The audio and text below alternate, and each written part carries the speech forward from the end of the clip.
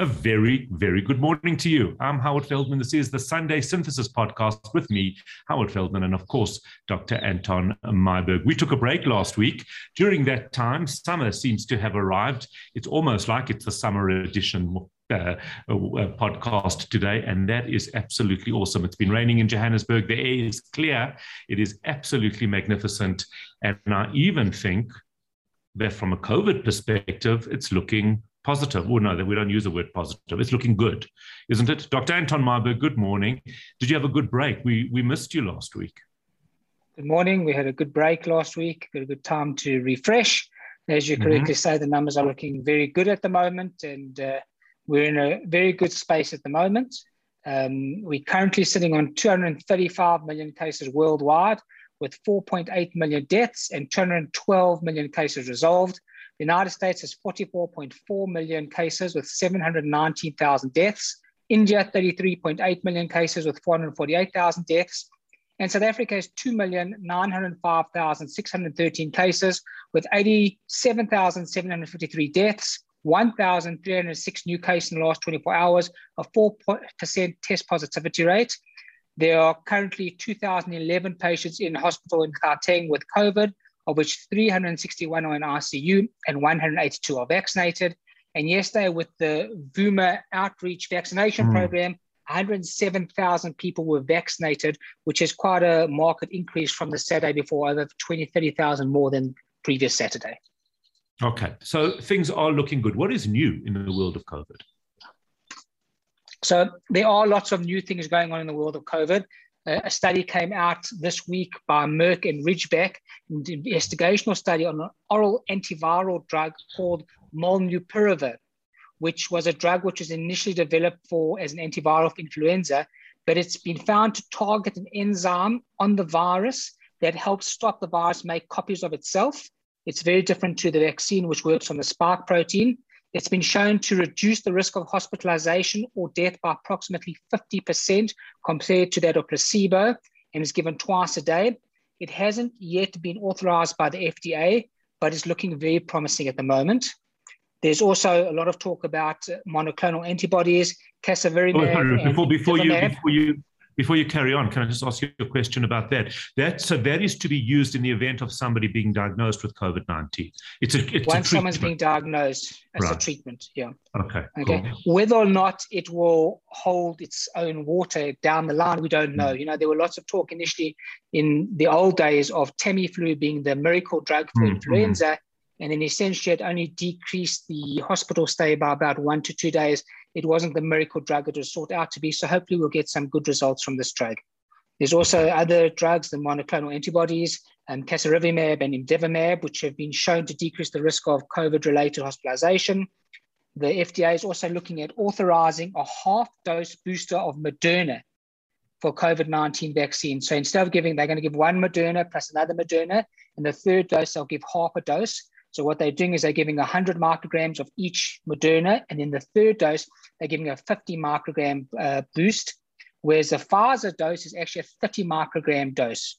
So it's quite different to that of the Moderna, but they're looking into that to see if that's going to help as a boosted dose. And then they're also looking into vaccines in 5 to 11-year-olds. Obviously, we haven't got there yet. We haven't even got out to our 12-year-olds yet. But the issue is not actually the size of the children. It's the children's innate immune response and the fact that they've got robust immunity. And they're looking at giving children a 10 microgram injection. So in other words, the Pfizer injection is a 30 microgram. They're looking at starting them off on a 10 microgram injection. That's the 5 to 11-year-olds. And that's currently under development and currently under research. And it's looking very positive at the moment. And the last Doesn't that sound like it's homeopathic?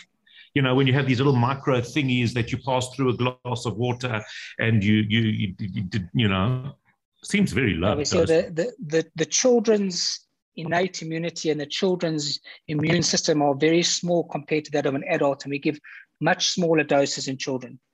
The other new drug is a drug called fluvoxamine, which is actually an antidepressant, which is called SSRI, which is looked at being given twice a day to help work on COVID itself as well. And that works on what we call mast cell degranulation as well as platelet function. It's also been shown that it might help with someone who's been diagnosed with COVID. So there's lots of new things in development. That's so interesting. What about people who are already on this? What's it called? This SSR. This. So it's actually not a well prescribed antidepressant that's being used, and it's not that you can give any other antidepressant. They've only studied this one, and the treatment would be for about 10 days. It's not a continuous long-term treatment. So even if you are on other anti-SSRIs or other medication, you still could have this treatment for a 10-day period. Very, very interesting indeed. Where are we in South Africa with booster shots? Lots of questions from people asking about, especially medical workers, frontline medical workers, or any medical workers who had the Johnson & Johnson already now, I think about 8 months ago. So people getting a little bit concerned about this. So we're currently everywhere and we're currently nowhere, if that makes any sense, because we know the data is showing that healthcare workers definitely need to have boosters, whether or not it's a Johnson & Johnson or a Pfizer. That's a definitive thing. We do need the boosters. We're now over 8 months down the line since we've got our first Johnson & Johnson shots. My preference still would be, if you've had a Johnson & Johnson, to have a Pfizer, because of the previous AstraZeneca study that showed AstraZeneca with the Pfizer showed a very robust immune response and a good immunogenicity. But we actually got to wait for the government to give the go-ahead for the boosters to be given. I think it will happen, but who knows when. Would it be helpful for people who have had the vaccine about 8 months ago or so to go for antibody testing, just to understand where they are? No, because we still haven't got an answer from the government when we're going to get the boosters. And if you go for an antibody test now and you're only getting the booster in 2 or 3 months, it really defeats the whole purpose. But we do know that if you've had the vaccine 8 months ago, you definitely due for a booster. You don't have to do it. It's a waste of time and a waste of money to do antibody tests at this point. Right. But it must be a concern, given the fact that we follow Israel and we see that they're very much ahead. It was around about this time that they started seeing new cases developing because they realized people needed a booster. If we don't get our very people who are facing COVID patients, even if our numbers are low, if we don't get them supported and protected, we know we're going to head for a problem. It's there for us to see. Yeah. Look, we know that the first and second wave was very different to the third wave. The third wave was predominated by the Delta variant, whereas the second wave was the Beta variant. And we know that there's a 50% decrease in infection rate if you've had the vaccine, if you get the Delta variant. If you have been boosted over and above your primary vaccines, there's a 2.5 less chance of you getting an infection. So it's extremely important to get boosted. It's extremely important for us to push for the healthcare workers to get their boosters.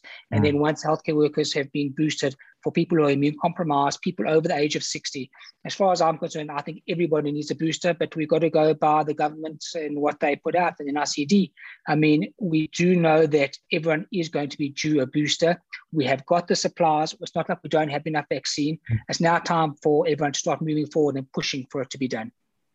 Whilst we're on that subject, what about teenagers? So I'm still firmly of the belief that anyone over the age of 12 needs and should get the vaccine.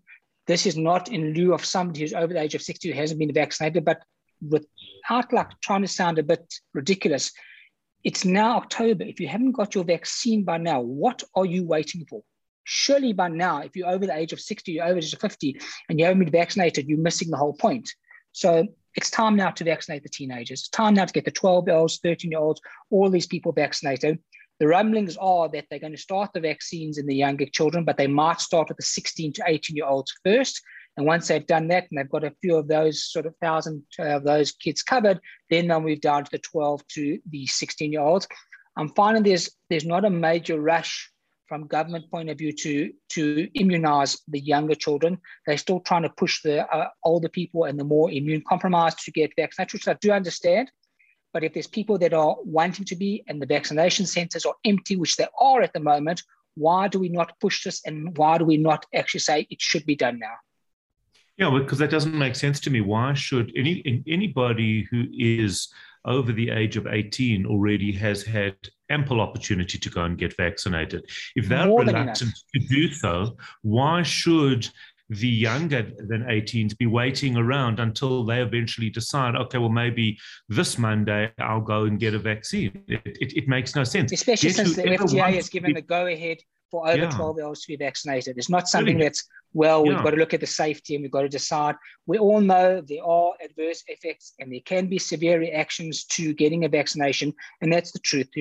They say there's maybe 2 in 100 or maybe 3 in 100,000 people that can have a severe reaction to a vaccine, but there's also 4 in 100,000 people that can be struck by lightning if you go outside in the bad weather.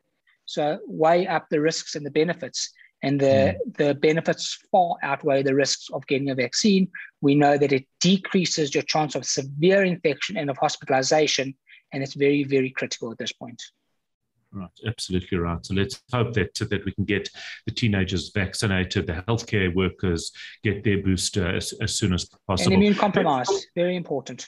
Absolutely right. Let's talk about the fourth wave. It always sits there in our peripheral vision, and we worry about what will set it off, when will it happen, how bad will it be. What are your thoughts on this? So without, we don't have those crystal balls in front of us and we can't predict these things. But if you follow the worldwide trends and you follow the trends we've seen over the last 20 months, there's going to be a fourth wave.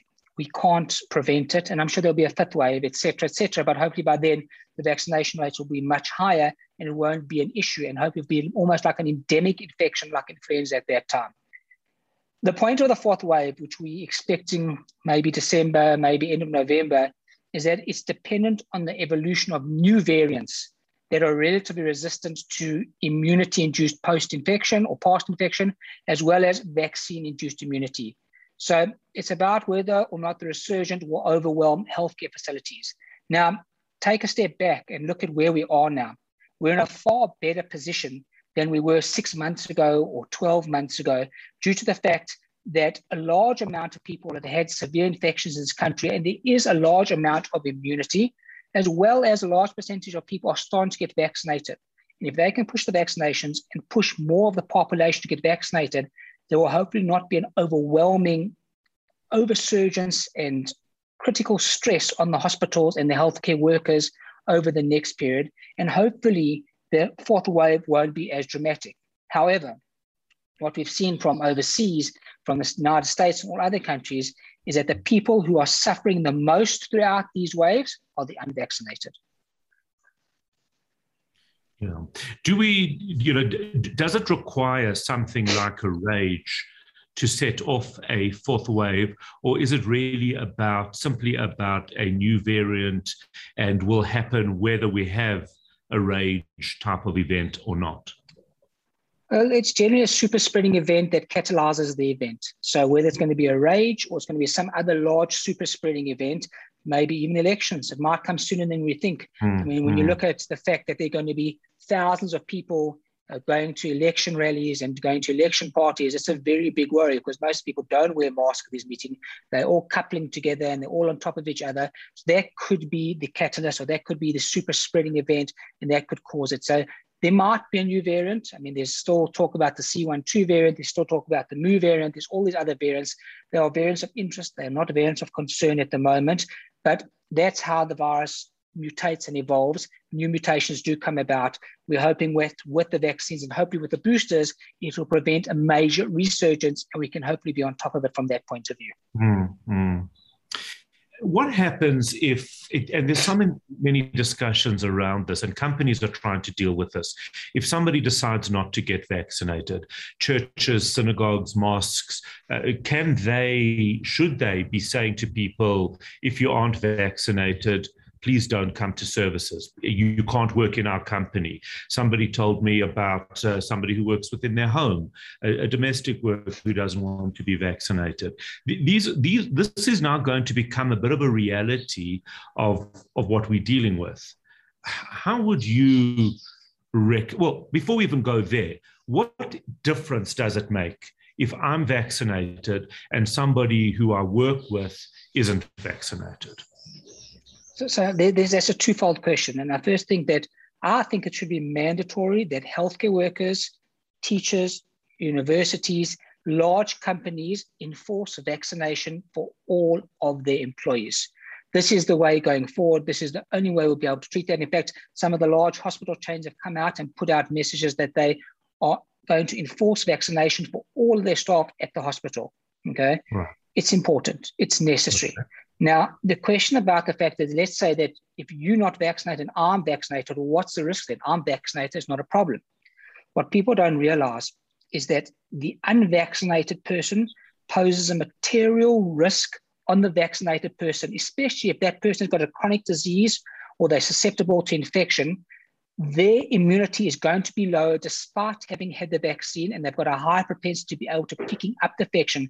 So you can still infect me and I can still get a severe infection despite being vaccinated if I'm immune compromised or I've got severe disease. And the same way we enforce mask wearing, and we wear masks not to protect ourselves, but to protect other people. Vaccinations are there to protect other people. So if you're unvaccinated, you pose a threat to other people. It's dangerous, it's negligent, and we shouldn't have to tolerate it. So if somebody decides that they aren't going to vaccinate for whatever reason, in your view, should they be precluded from going to a synagogue or a church service? Yes, I do believe so. Because you're posing a risk to other people that have chosen to look after their safety and their security. So I do believe it's more than an ethical debate. I believe it's a safety and security debate. I believe that it's something that needs to be taken to task by the government protecting the country.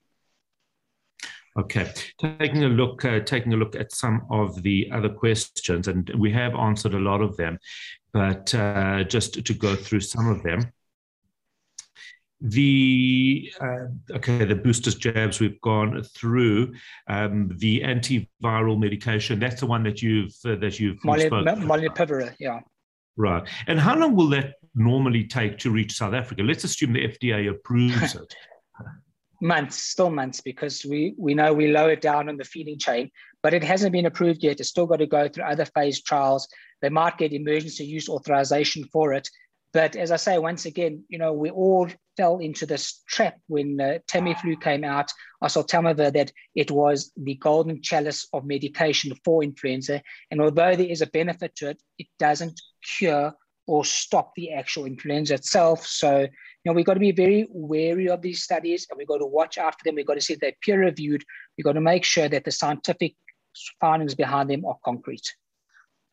All right. And interesting, Ryan wants to know, in terms of treating or not treating non-vaccinated people, do you think that, and he says, there are a couple of incidents around the world, certainly we haven't seen it here, and I doubt we ever will, but could it ever be reach a stage where doctors say, you know what, you haven't been vaccinated, we just can't treat you, or we're not going to treat you?